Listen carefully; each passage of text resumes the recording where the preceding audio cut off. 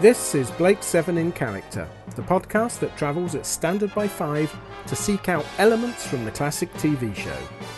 We'll be taking a look at the one-off characters, and occasionally the not-so-one-offs. Who they are, what we think, the actor's backstory, and anything else that occurs to us as we waffle away. So, stand by to teleport, but this is going to be spoiler heavy, so it's advisable that you watch the story first.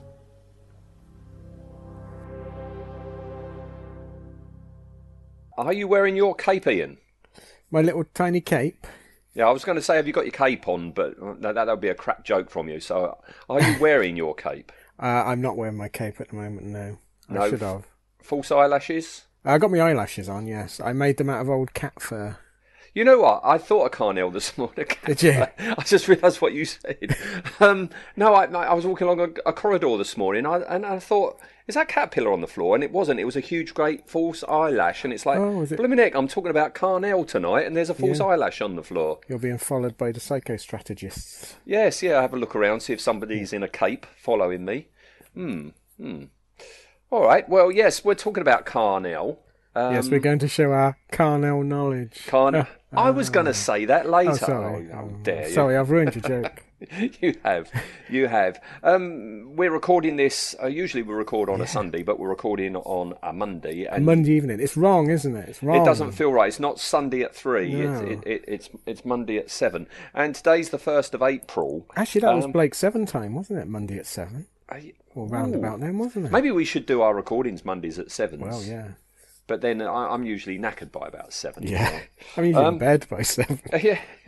I could do a recording from my bed. Yeah. Yeah.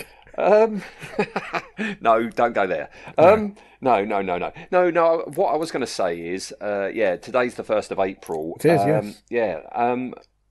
Koza. We've already talked about Koza, haven't we? And that was 2 days and a year ago. It was the 30th of March last year. And it was episode 2 of this show. Wow. So I remember doing that one. I really enjoyed that one. Yeah. I think we're starting to hit our stride with Koza. I think the Dev Tarrant was sort of like a test one, wasn't it? And we didn't really... Yeah, it was just to see if the format would work and we would have enough, because we were worried we'd have enough to fill 20 minutes or whatever, wasn't it? Yeah, and yeah, I mean, he wasn't in it much, and he was quite a very... well, not boring character, but there wasn't an awful lot to say. Whereas Koza was far more flamboyant and more indicative of, the characters that we respond to in Blake 7. And I think that was good. Having Koza as our second ever character, that's when we started settling in and relaxing and enjoying it a bit more. And there was a lot more meat to talk, the story to talk about, wasn't there? Because it's sort of it was the. I mean, it was the sort of the beginning of the themes behind Blake 7 that we started to talk about. There wasn't. I remember episode 1 we talked mainly about car parks. I seem to remember. We did. Yeah. Yes. Yeah. So, but I remember when we did that episode, we said, "Oh, we'll come back at a later stage and we'll talk about Carnell," and we skipped over all the Carnell bits, didn't we? We did, yes. And now we've come back to find him. Yeah. A year and 2 days later, we return. And, we see our promises. They're cast iron, aren't they? Yes, cast iron, yes. And much like I was saying on previous episodes, these 2-part stories, if you want to hear the rest of our opinion on the story Weapon, seek out episode 2, Koza, to find out what we thought about the rest of it. Yeah, it'd be interesting if we ever do one where we completely contradict ourselves in the second part. An episode we didn't like or did like, and then we don't. A year later, we watch the rest of it and go, But of course, we're coming back to this story, Weapon, for a third time when we finally do our Travis Mark II episode. True, yeah. Seeing it's his very first episode, old Brian, isn't it? It is, yes. I thoroughly enjoyed his performance in this. I know a few people are not great fans of his rather funny Travis, but yeah, I remember the first time I watched this on VHS, and I too was shocked. It's like you go from Stephen Grief, and it's like, wow. But yeah, I enjoy it. I think there's nuances to his performance that are very clever. Yeah, but we'll hold them off. We will, yes. For the Travis episode, because I was thinking that. I watched the whole story, and it's like, ooh. But no, we're going to hold off and wait for that, okay? Yes. We're talking about the Ersatz Mentat today. If you say so. Yeah. All right, well, we're going to start our discussion just past Travis. Travis has just had a meeting with Servalan. And Travis has said he's got 4 planets being watched, one of which Koza must have gone to. And so she breaks contact with him over her little black and white telly that she's got there. And when she's gone, she lets in our character, Carnell, doesn't she? Supreme Commander. It's going wrong, Carnell. Wrong?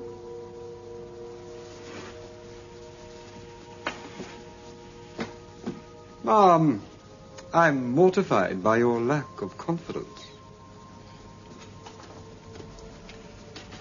If I lose Koza and his invention, mortified is exactly what you'll be.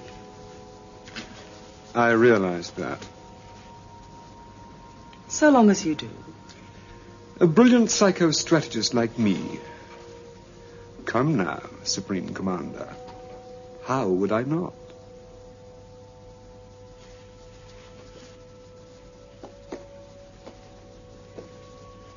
Carnell. Yes, Supreme Commander. You miscalculated Koza's breakdown.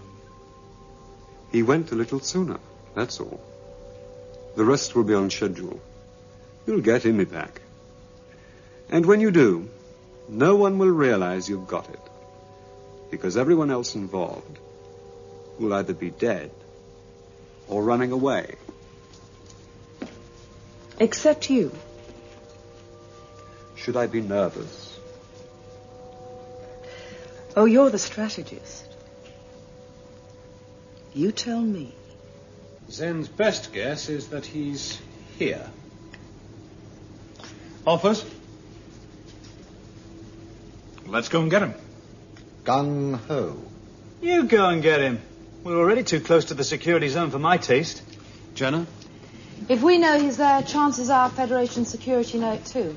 Zen may have been wrong. In which case, going there would be safe, but pointless. Now, that I wouldn't object to. Be quiet, Villa. Why ask my opinion in the first place? Actually, nobody did. That's the last time I stand up for you. Avon? I think we should go and get him. Always assuming that he is there and Federation security are not. Gung-ho?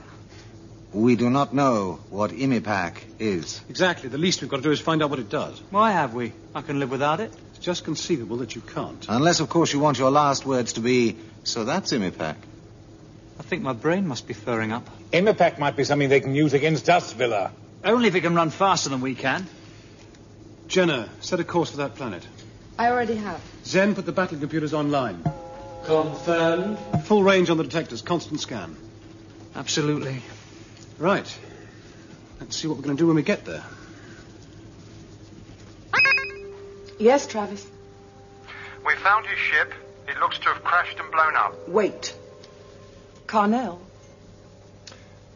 It's a ruse. He landed first, then blew up the ship. Leaving himself no means of escape. Guilt. Symbolic suicide. What? It fits his personality. Checkmate. 6 times in a row I've beaten it. Supposed to be the best chess computer available. Cost me a fortune. I don't suppose you'd care to discuss my fee at this particular point, would you? No. Oh. Why are you so certain he isn't dead? He's too good a pilot to have lost control that close to the ground. You don't know how close to the ground he was. They identified the remains of the ship. If he lost it in the descent from primary orbit, there'd be nothing left to find, let alone identify. Therefore, he was close and slow when it happened. Therefore, It didn't happen. You're very plausible. I'm very good, Supreme Commander, believe me. I've taken everyone and everything into consideration. It's all as predictable as that very expensive chess machine. She does. He creates an impression from. It's quite an entrance. Scene one, yeah. Quite an entrance. I mean, he's right, here we go. His clothing, right? To me, it looks like he's stepped off the set of Flash Gordon. Yes, it's very space opera-ish, isn't it? Space opera. In fact, normal opera, I think he would fit into, one of Wagner's operas, I would imagine. It is. Oh, yeah. It's very big, isn't it? I mean, in fact, his whole performance is sort of operatic in that, isn't it? He's not bombastic like Brian we were talking about last week, and that it's a very measured, very restrained performance, but it's quite theatrical as well. It's very theatrical for season 2. Yes, although not as theatrical as Koza's outfit. It looks quite plain compared to what Koza was wearing. Yes, again, well, I think anyone would be hard pushed to out flamboyance Koza, wouldn't they? Yeah. He looks positively plain compared to Koza's outfit. Yeah, but he's wearing a cape. You don't see capes very often in Blake 7, do you?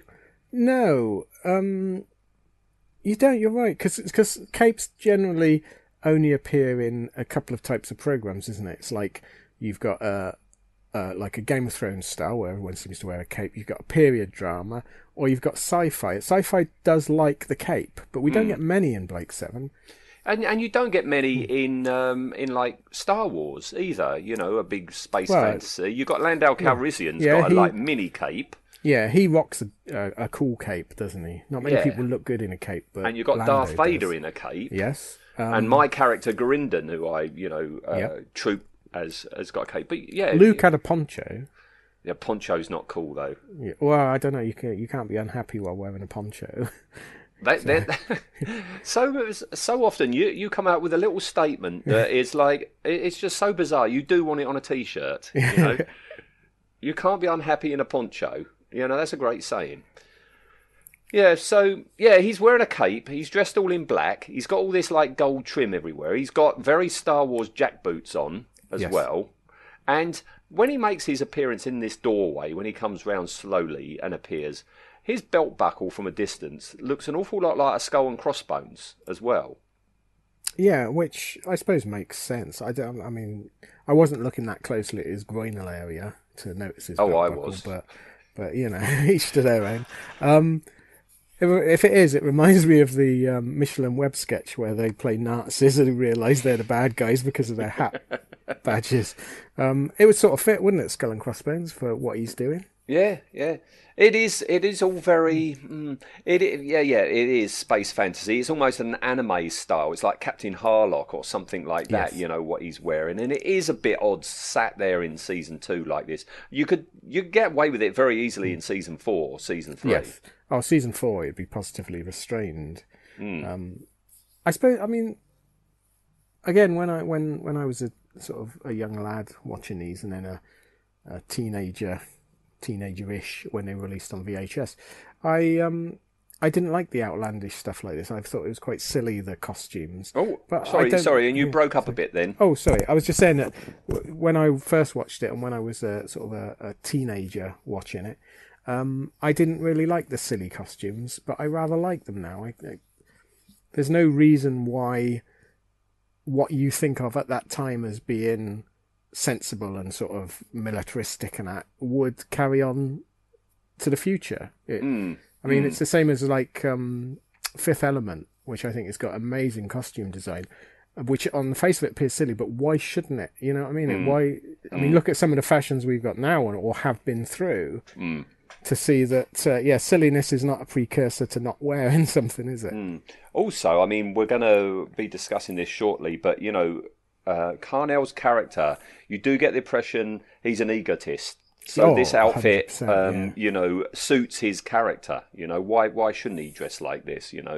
They seem to be held in some awe aren't these? Yes. These puppeteers, which we'll be talking about soon. Yeah, and I think we mentioned in the first time we spoke about this episode that there's very much a Dune-ish feel to this episode, and right through. I mean, like I said, the weaponsmiths, the Bene Gesserit styled clone masters, and right down. And Carnell is definitely a mentat, a human computer, and that in Dune, people would have stylized forms of dress depending on what they did, what they cast. I think it's sort of fed through to this.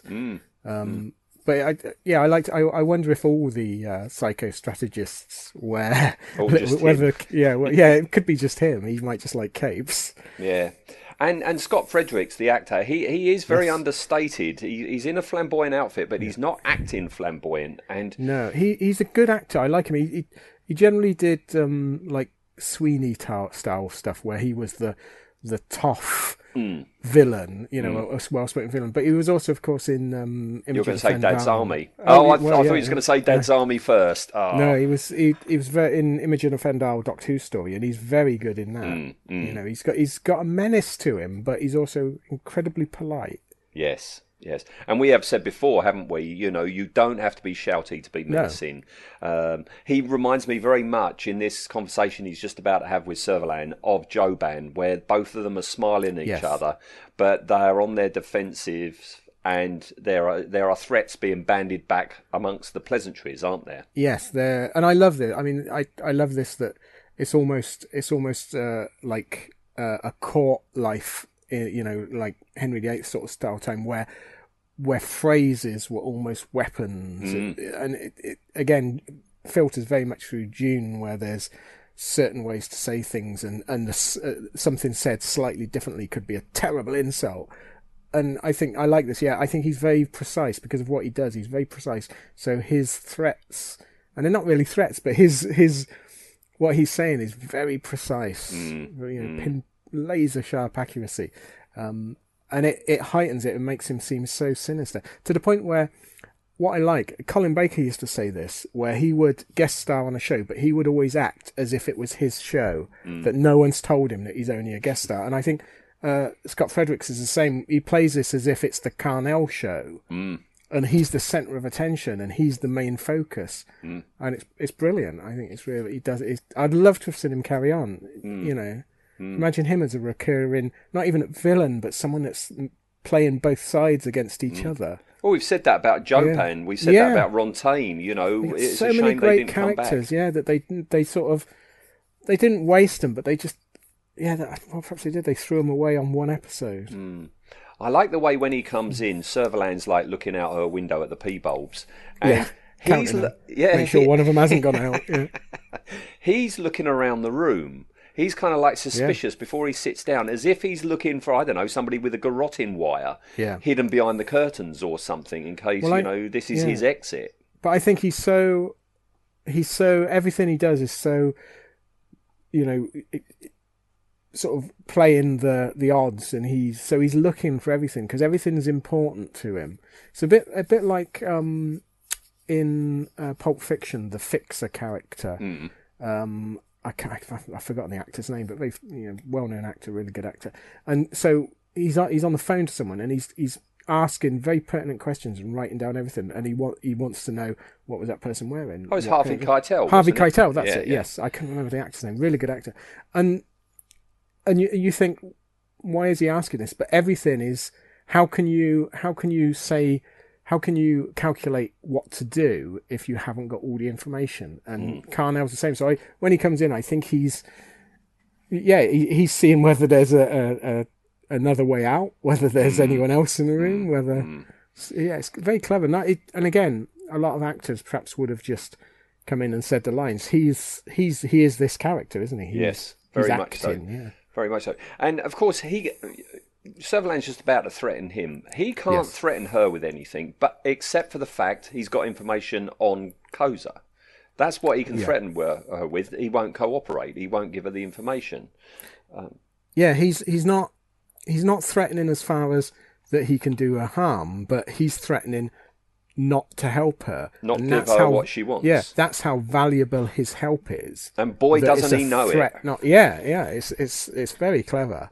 Yeah, because she tells him things are starting to go wrong. Yeah. And, he's rather smug there, sat there, and he's smugly smiling, and he says, oh, well, I'm mortified by your lack of confidence in me. Yes. And she's smiling back. It's all very flirty, isn't it? Servalan's being a flirt, and he's flirting right back at her, isn't he? Well, he's almost a male Servalan, isn't he? Mm. He's acting in the same way that Servalan acts to people. Mm. Almost like a cobra smiling at you, isn't it? It's waiting for that pounce. Yeah. Do cobras pounce? I don't know. They do something, don't they? They bite. There's another slogan for a T-shirt. Do cobras do cobras bounce? Yeah. There you go. Just get a T-shirt factory going. Yeah. I could work in a cracker factory, couldn't I? Making cracker slogan phrases, factory. Slogans. Yeah. But yeah, he's really good in that. He is a match for Servalan right up till the very end, because his knowledge is no longer accurate, his worth's gone, isn't it? It's so well done, and he knows that, and he's out there. He's calculated that, he's legged it. Yeah, he's not like that idiot. Who was he? Lights, who thinks he can actually parlay with her and win her over. He can reason with her face to face. Nope, dagger in the neck. Yeah. Because he's a brilliant, that was his words, he's a brilliant psycho-strategist. Yes. This is another sci-fi trope, isn't it? Where, I mean, you get it occasionally in action films and that, and it's one of those plots where it requires everyone to do exactly a certain thing that isn't particularly likely that they would do it. And if any one element is done differently, the villain's plan would collapse. Yes. And it only works in a fiction. In real life, of course, this is nonsense. People don't. You can broadly judge how a group of people will behave, but you can't judge how an individual will behave because there's too many variables. People are idiots, And you can't have all the information, and no. That's what's going to bear out here. Yeah. I mean, Star Wars did exactly the same thing. I don't know if you're aware of a character called Grand Admiral Thrawn. Oh, is he the guy that had the cat round his neck? Yes, and he had he had blue skin, and he was in the books and the Timothy Zahn books. Shadow, was it Shadows of the Empire? No, Heir to the Empire. Heir to the Empire. I remember the comic. They did a comic book version of it. So yeah, and he came back. He came back in the Star Wars Rebels animated show. Never seen that. And there's been speculation. Richard E. Grant is going to be in the next Star Wars film, that he could be Thrawn, but he's not. But he's the same sort of thing. He predicts what somebody's going to do. Yeah. And what a person will do by, this is even more stretching it, by studying their interests in art. He can predict what I would a like person to. is. Yeah, I would like to see that in operation. Yes, you can get round that because he is an alien. I mean, Carnell's not an alien. Yeah, no, he's just a regular human psycho-strategist. Yes. And the flirting continues because Servalan's come across and she's stroking him as she's walking past. Her outfit she's wearing, that thing up her arm, I thought it was chicken wire at first, but it's not, is it? But it looks an awful lot like chicken wire she's got up her arms. I think that would be a bit uncomfortable for Jacqueline Pierce to wear if it was chicken wire. But I imagine I don't know what it is. I don't know what it was made from. No, it's a nice outfit though. Yeah. She says that he's getting things wrong, and he just says he's miscalculated the timing of Koza's breakdown. Yes. He had predicted the breakdown, but it's just the timing that's a bit off. And he says everything is going to go to plan. Right. So we've got to fast forward after this little scene to where Travis is telling Servalan that they found Koza's crashed spaceship. Yes, Travis. We found his ship. It looks to have crashed and blown up. Wait. Carnell?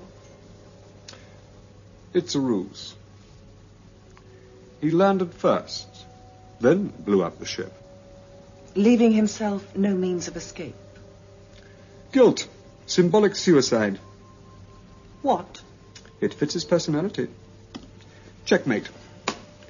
6 times in a row I've beaten it. Supposed to be the best chess computer available. Cost me a fortune. I don't suppose you'd care to discuss my fee at this particular point, would you? No. Oh. Why are you so certain he isn't dead? He's too good a pilot to have lost control that close to the ground. You don't know how close to the ground he was. They identified the remains of the ship. If he lost it in the descent from primary orbit, there'd be nothing left to find, let alone identify. Therefore, he was close and slow when it happened. Therefore, it didn't happen. You're very plausible. I'm very good, Supreme Commander, believe me. I've taken everyone and everything into consideration. It's all as predictable as that very expensive chess machine. And he says it's they found Koza's stock footage explosion. Stock footage of the Ford Cortina spaceship, yes, yeah. And he says it's all a ruse, and that Koza's committing symbiotic suicide. He's faking his own That's death. That's another T-shirt slogan, isn't it? Yeah, I love this bit because as he's doing this, he's playing what he then calls the best chess computer available. Yes, which looks crappy. Probably looked crappy even then. It is shocking, isn't it? Yeah. It's shockingly crude and very brown. You can tell that's from the 70s because it's brown. It says it's the best one available and it cost him a fortune. Yeah, I worry about that. I suppose this is where it's difficult to predict how the future will go in it. But I imagine, we know that electronics in the sort of late 70s were hideously expensive. So they've extrapolated that in it, that it must get more expensive rather than, it gets cheap and throw away. Yeah, nobody really thought that at the time. I mean, I can remember being at school, somebody in my class actually buying a calculator. And we're all like crowded round it and wanting to have a go, because they were about like £50, £60, something like that. And then when you realise it can say boobies upside down, that's just... And oil. It can say oil. Yeah. And hello. That's madness. Anything electronics was very expensive in the 70s. So I suppose, it's difficult for them to... It's a bit like with everyone thought weaponry would get bigger and bigger and bigger, didn't they? And it doesn't. It gets smaller and smaller and smaller. But yeah, it is. Occasionally in Blake 7, it will have a scene like this where they'll say something so outrageously wrong. Yes. that you're sort of pulled out of the program for a moment, and that's one of them. It definitely is. Yeah, you're right. That weird brown colour is like. That seemed to have died in the 70s, didn't it? You don't see stuff. It died with the 70s, yes. Like telephones used to be that sort of horrible brown, didn't they? The 70s were orange and brown, basically, weren't they? Yes. Do you remember like brown cars? You used to get brown, like. I used to have Austin one. Allegros and. What did I think it was an Avenger, a Hillman Avenger. Oh, Hillman Avenger. I used to have a Hillman Avenger. Yeah, and it was brown. Yes. Isn't it weird, yeah. Or with all cream inside. Yeah, brown and cream. Yeah. Brown and cream. I was driving around in a cup of coffee. Yes. Yeah, that was the set. Everyone thinks the 70s is so flamboyant. No, it's brown and cream. No, I mean, ITV4 at the moment they're showing a lot of the Sweeney, and oh god, it is. It just looks grubby. The colour palette is just grubby. Yeah. And weirdly that people seem to have lumpier faces back then. They did. Everyone had lumps. Weird. Right. Well, let's get back to Blake 7 and not John Thor's lumpy face. Yeah, John Thor's lumpy face. Yeah, all the while Carnell's playing on his very expensive chess computer, he's coming across very Sherlock Holmes. Yes. Because he said... Yeah, you're right. I was sort of going to mention that earlier, that the way he's... I mean, he'd probably make a really good Sherlock Holmes, but the way he's doing it, and it's what Sherlock Holmes would say was deductive reasoning, but it wasn't. It was more just guessing, and luckily it was fiction, so he was right all the time, you know. And this is very much the Sherlock Holmes method, which when I'm a huge Holmes fan. I love Conan Doyle's books, but when you stop to think about them, it's absolute nonsense. And this is the same, that It's amazing his plan lasted as long as it did. But he has got a good point here, because he says Koza is too good a pilot to have lost control so near the ground. He's not Tarrant, is he? Yes, he can land. He should. No, he can't just say, "Oh, he's not Tarrant." Yeah. They found the remains of the ship, which, according to Carnell, meant that it was low to the ground and going slow, and Koza's too good a pilot to lose control, so therefore he must have landed it and then blown the ship up, which is exactly what he did do. Yes, but of course, in real life, even good pilots crash. So it's sort of, even that point is. He's wrong on in real life. Luckily, when we do Blake 7, we don't have to live in real life, do we? No. I think that's why we go to it, Yeah, everything that's going on out there right now. Give me Blake 7 every time. It's more believable than real life. Even season 4, yes. And he boasts that he's taken everything and everyone into consideration, which of course we know he hasn't, because we've already seen the lovely Rochelle, haven't we? Yeah, because he mentions, doesn't he, that him being alone will push his psychosis. So we as the audience are already one step ahead, which is I like that. I love stories where the audience is ahead of the characters. I know a lot of people don't like that style of storytelling. I really do. No, I do. You feel a little bit smug, don't you? So it's like, you especially when the person who's wrong is being smug, because he's being very smug here, and we know he's wrong. He tells Servalan that Koza is completely mad and shouldn't be alone, and we know, most likely he is mad, but he's not alone, and this is going to be the undoing of Carnell, isn't it? Yes, his entire estimation of what will happen is undone because of that he's got a friend, basically. Yes. Or as close as he's ever going to get to a friend. So we're going to fast forward again to the next Carnell scene, and Carnell, we don't see him at first. We have a lackey come in, don't we? Yes, yeah. Supreme Commander?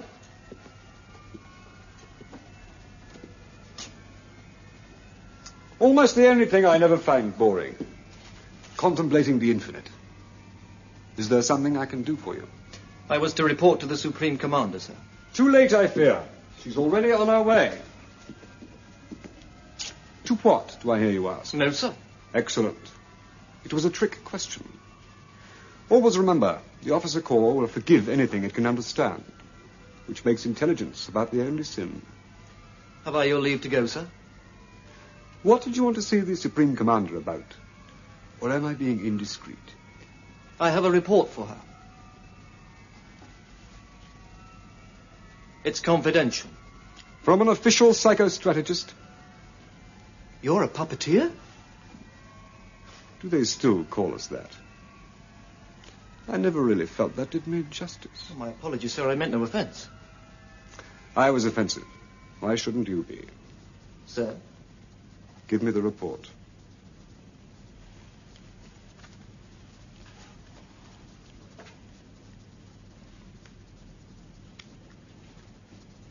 Do you play chess?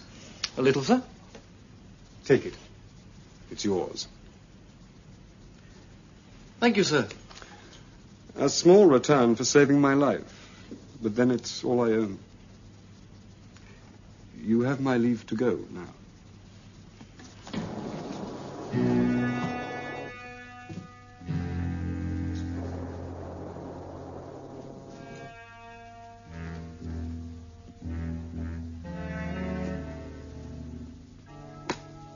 And the other mistake I made was not getting an advance on my fee. This lackey comes in, and then Carnell just appears and says how she's gone to this planet, and he asks the lackey why he's there, doesn't he? Yes. And Carnell was flirting quite playfully with Servalan, and he's doing it again with this lackey. And I've seen that this was a conscious choice of Scott Fredericks. He wanted to play it in a flirtatious manner to get the lackey to hand over the report.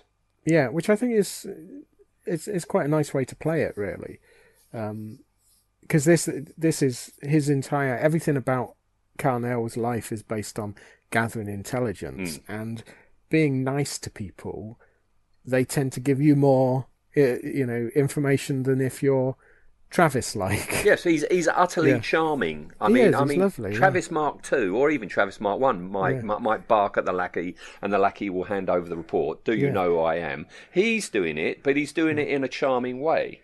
Yeah, but if Travis would have barked an order and may not have got the information he wanted, in which case he would have been killed by Servalan. So I quite like the fact that by being nice, it saves Carnell's life. It does, because he says to the lackey, doesn't he? He said, "You can't deny me. I'm an official psycho-strategist." Yeah, and that's when the lackey says, "You're a puppeteer." Yeah, but I quite like that he's not using it as a sort of a badge of rank to say to threaten him or anything. He's almost reluctant. It's almost like because his charm hasn't quite got there. He's almost reluctant to say what he does. To say that I'm actually. He very, almost very got it without powerful having person. to say it, didn't he? And I don't think he would have told him. No, I don't think so. He would have. Yeah, I think he's quite. Sort of rueful that he has to tell him that. And I like his reaction. Oh dear, are they still calling us that? So there you go. Yeah. He is this special human being that's above the rest. Yeah, because the lackey does sort of crap himself on this, doesn't he? Yes. Sort of, he realizes who he's with. And can you imagine if pardon me? Can you imagine if like this style of person was real? You would be terrified, because everything you say or do would give away your entire life story. Yes. It would be like speaking to Sherlock Holmes, wouldn't it? They would be able to tell everything about you by the way you move or the way you talk. So I think, again, really nicely played that this guy's in awe, but also terrified. Yeah, and which is why he hands the report over, because really he wants to get out of there, doesn't he? Yeah, he wants out of there straight away. Yeah, we haven't mentioned this is Chris Boucher, isn't it? It's a Chris Boucher script, so this is why it's so darn good. Tell? Yeah, yeah. And Carnell, he has a flick through it, and then says to the lackey, "Do you play chess?" And gives him the very expensive chess machine, doesn't he? As a small gift for saving his life. Yeah, which is not, again, a really nice touch. I mean, Carnell's got no use for it now, but it's a nice touch that he feels that he should reward this. Yes. This guy who has just saved his life. Yeah. If the guy didn't give him that report, Carnell wouldn't know what's in the report, i.e. Rochelle's existence, and he wouldn't know that his game was up. Presumably, he would stay in that office until Servalan came back, minus Imipak, and that would have been the end of him. Yeah, it's a shame we never saw any more of the Puppet Masters, because they remind me very much of Babylon 5 Psychor. That's a good comparison. Yeah. Because you had fear there, didn't you? People were scared of them. Yeah. They were manipulating all the behind the scenes politically, and people were terrified to be in the company of them, because in that case they could literally read your mind or influence you. It's very. He's not quite as remember Bester, played by Walter. Yes, Koenig. Walter Koenig. Yeah. He's not quite there, but they're similar characters. They both got very bouffant hair. I don't know that. Although Carnell has Walter doesn't got the eyelashes. No, I was going to say he's got better eyelashes, hasn't he, Carnell? Oh boy, does he! Yes. Almost guy liner wearing, isn't he? Yeah. Do you think Servalan might have used puppeteers to go up to president? Yeah, I think so. I like to think that they were using these puppeteers sort of throughout season 1. It would certainly make sense. That it would explain why, other than the hero exemption card, it would explain why, like, Travis continually knows what Blake's doing and what Blake's. I don't think Travis would use them. I think he would see them as. He would hate them on sight, but I think Servalan would definitely, and then feed that to Travis. Travis would see that all as sneaky and underhand, whereas he's an army man, he's a trooper, isn't he?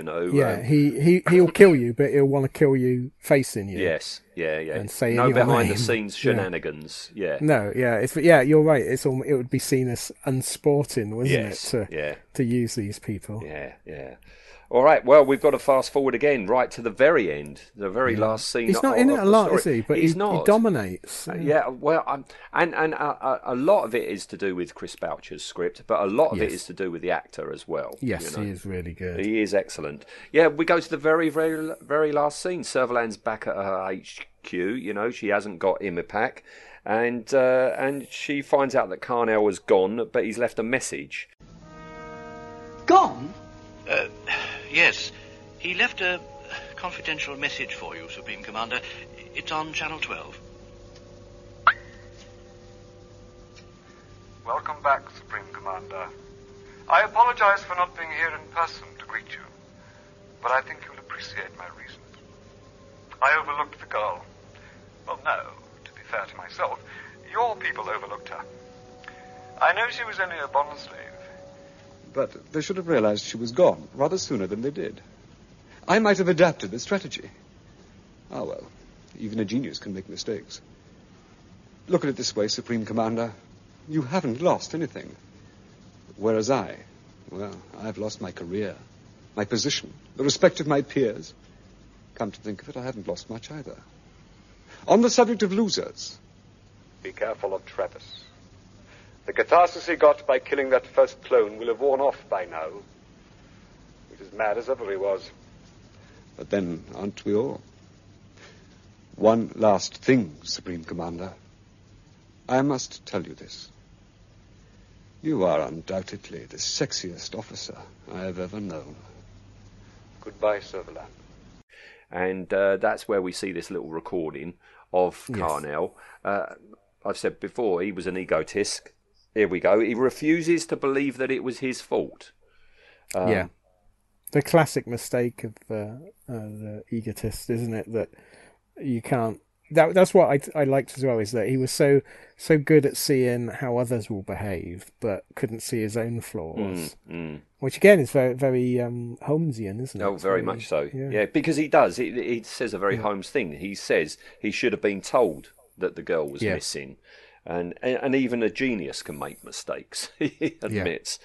Well, it's that Mentat style thing of that they're human computers, and with computers, it's garbage in, garbage out, isn't it? He wasn't given all the facts, therefore his calculation was off, and he's quite right. He's right. Oh yeah, no. He's quite right. Yeah. That Servalan will still stab you in the neck because of it, but yeah.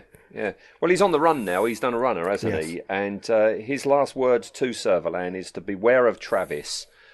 He's as mad as he ever was, and also that she's the sexiest officer he's ever known. I sort of agree with him in both of those. Yes, yeah. And I like the way that Servalan smiles and plays with her plastic flower. What do you think happened to him? I don't know. Wouldn't it have been great if he'd have gone to search up Blake and offer his services to Blake? He might have gone to Avalon. He might have gone off and been off with Avalon or something. He would switch sides, just like if a thug like Shrinker can see the writing on the wall and swap sides when it suits, someone like Carnell would have. He would have sided with the people in power at every turn, wouldn't he? So yes, because people like excuse me, Shrinker, Carnell, a lot of the people we meet, there's no ideology involved. They're just following people above them, or they're mercenaries, and that's always the trouble, is that if you're not ideologically motivated to act in a certain way, you can swap sides. Like, I don't think Travis really ever thought he was betraying the Federation. I think he was, because ideologically he's still a fascist. He thought, but he was betraying Servalan. It just unfortunately took the rest of the universe down with him. And I think Servalan's the same. She hasn't got an ideology, has she? No. She mentions a few times that she wants order and that strength through unity and things like that. But I don't think she believes it. She just wants power. Yeah. So it's nice. I like this because it's. I mean, I like Star Wars for what it is, but you've other than he's being evil, you don't know why the Emperor's doing what he... I mean, it can't be a good job to do, to do what he does. But with this, you understand why Servalan's doing it. You understand why Travis is doing it. It's, Chris Boucher, He's a clever man. But very much so, yes. All right. Well, we'll go on to behind the scenes. Before we go into behind the scenes, I'll just say a little shout out to our friend on Facebook, Megan Cassidy, because as I started our recording, I just let people on Facebook know that we were talking about old Carnell, and she likes it. So, hello, Megan. All right. Hello, Megan. This is very meta, isn't it? It is all very meta. Yeah. We should do a live recording. Well, actually, it is a live recording. We're not. It is. Well, it's live for us, isn't it? Yeah, it is. We might have to look into this. We might have to look into doing this as some sort of like wrapping up of the show. Actually, do a live streaming on Facebook. We could do a call-in show, except we haven't got any call-in lines. Yeah, it could be a question and answer thing where you type in a thing and we read it and answer it. I mean, that's quite a good idea that people can submit questions and we'll answer them. It can be about anything. Oh, do you think I should ask Megan now? Yeah, ask her a question. I'm going to ask her something. Yeah. This might make my computer crash because I've never tried any doing this. Hang on a second. Right, I'm going to. This is experimental podcasting. This is very meta now, isn't it? Right. What should I ask? I have no idea. Ask her what she likes about Carnell, and then we'll say it on the podcast. Yes. What do you think of Carnell? There we go. See, if we plan this ahead, we could not actually have to make anything up. We just read other people's thoughts, and we don't have an opinion. We'll just read out other ones. All right. Well, what she might not reply. I mean, Australia's quite a number of hours ahead of Britain, isn't it? I don't know. I thought he was going to say it's quite a way away. It's like, I don't think that matters on the internet, does it? I'm not sure. Yeah, nice one. All right. Well, let's talk about behind the scenes. I'll let you know if an answer pops up. Okay. All right. Behind the scenes, then, this chess set that we were talking about. This was it expensive? Is it in an Argos catalogue? No, it was real, and it was a top of the range portable chess computer, and it was called a Chess Challenger 1 from Fidelity Electronics. Do you know what the cost was at the time? I don't know what the cost is, but I've just had another idea, and I'm going to do it right now. I'm just going to look on eBay. Yeah, right, let's have a look on eBay. Seller Carnell 1. No, it would be the Lackey, wouldn't it? Oh no, it'd be Lackey, yeah. Lackey 1 Lackey. Yeah. All right, I'm going to put in chess. Again, sorry about this. We did this last week, live researching. Chess Challenger 1. Can you imagine telling people, what's your podcast about? Well, we look at things on eBay. Anyone want to make a cheeky bid? We'll put it on for you. Hang on, I'm just typing it in. Go. Is there anything? Oh, there we are. Vintage chess challenge. Oh, that's a Chess Challenger 7. Okay. See, you could sell this as a prop. Yeah. I don't think there's a 1. There's definitely a 7. Which is Blake 7. It's got to mean something. Well, that one looks kind of. I think that's it. I think I found it. Is it horrible brown? It is horrible brown, and it comes in a brown travel case as well. Oh wow! Oh, I'm going to have to put that on Facebook. Yeah, take a screenshot of it. Yeah, £85. What? See, it was expensive then. He was right. He was right. Yeah, I take it all back. They did predict the future. Indeed. Yeah, blimey. It's still, however bad it looks, though, it's still better than the Klutz electronic chess. Yeah, or Space Monopoly, which we're going to be talking about next week. Dear. But I was thinking, if they were quite cheap, you could buy that up, and you've got a genuine Blake 7 prop then, haven't you? As used by Carnell. Yeah, you could probably sell that. Now, Carnell, okay, before we get on to Scott Fredericks, Carnell, when we did our special episode, which was a crossover between this show and... No, it was just the special, wasn't it? When we talked about the Robots of Death. Oh, yes, it was just the one. I know, and then we did the model making part of it for Effectively Speaking, didn't we? Yeah. But we talked about that Chris Boucher had reused Carnell in Corpse Marker. Yes, yeah, the audio adventure. The audio, was it prequel or sequel to the Robots of Death, Doctor Who's Robots of Death? I can't remember. Not sure. But yeah, Carnell, according to Chris Boucher, survived, presuming, unless it was set before this story. But Carnell continued. Carnell was alive in this Doctor Who Blake 7 crossover type way. Played by Scott Fredericks. Yes. Yeah. He came back to do Carnell when they did the Big Finish or the audio adaptation. Yeah, Scott Fredericks came back to do it. Drag that out. Have a look. Yes, yeah. So yeah, you mentioned when we first got started about other roles that Scott has been in. He was in Dad's Army. He was like a Nazi photographer or something, wasn't he? Oh right. Yeah. Oh, in yes, you're right. He was in the film version. Yes.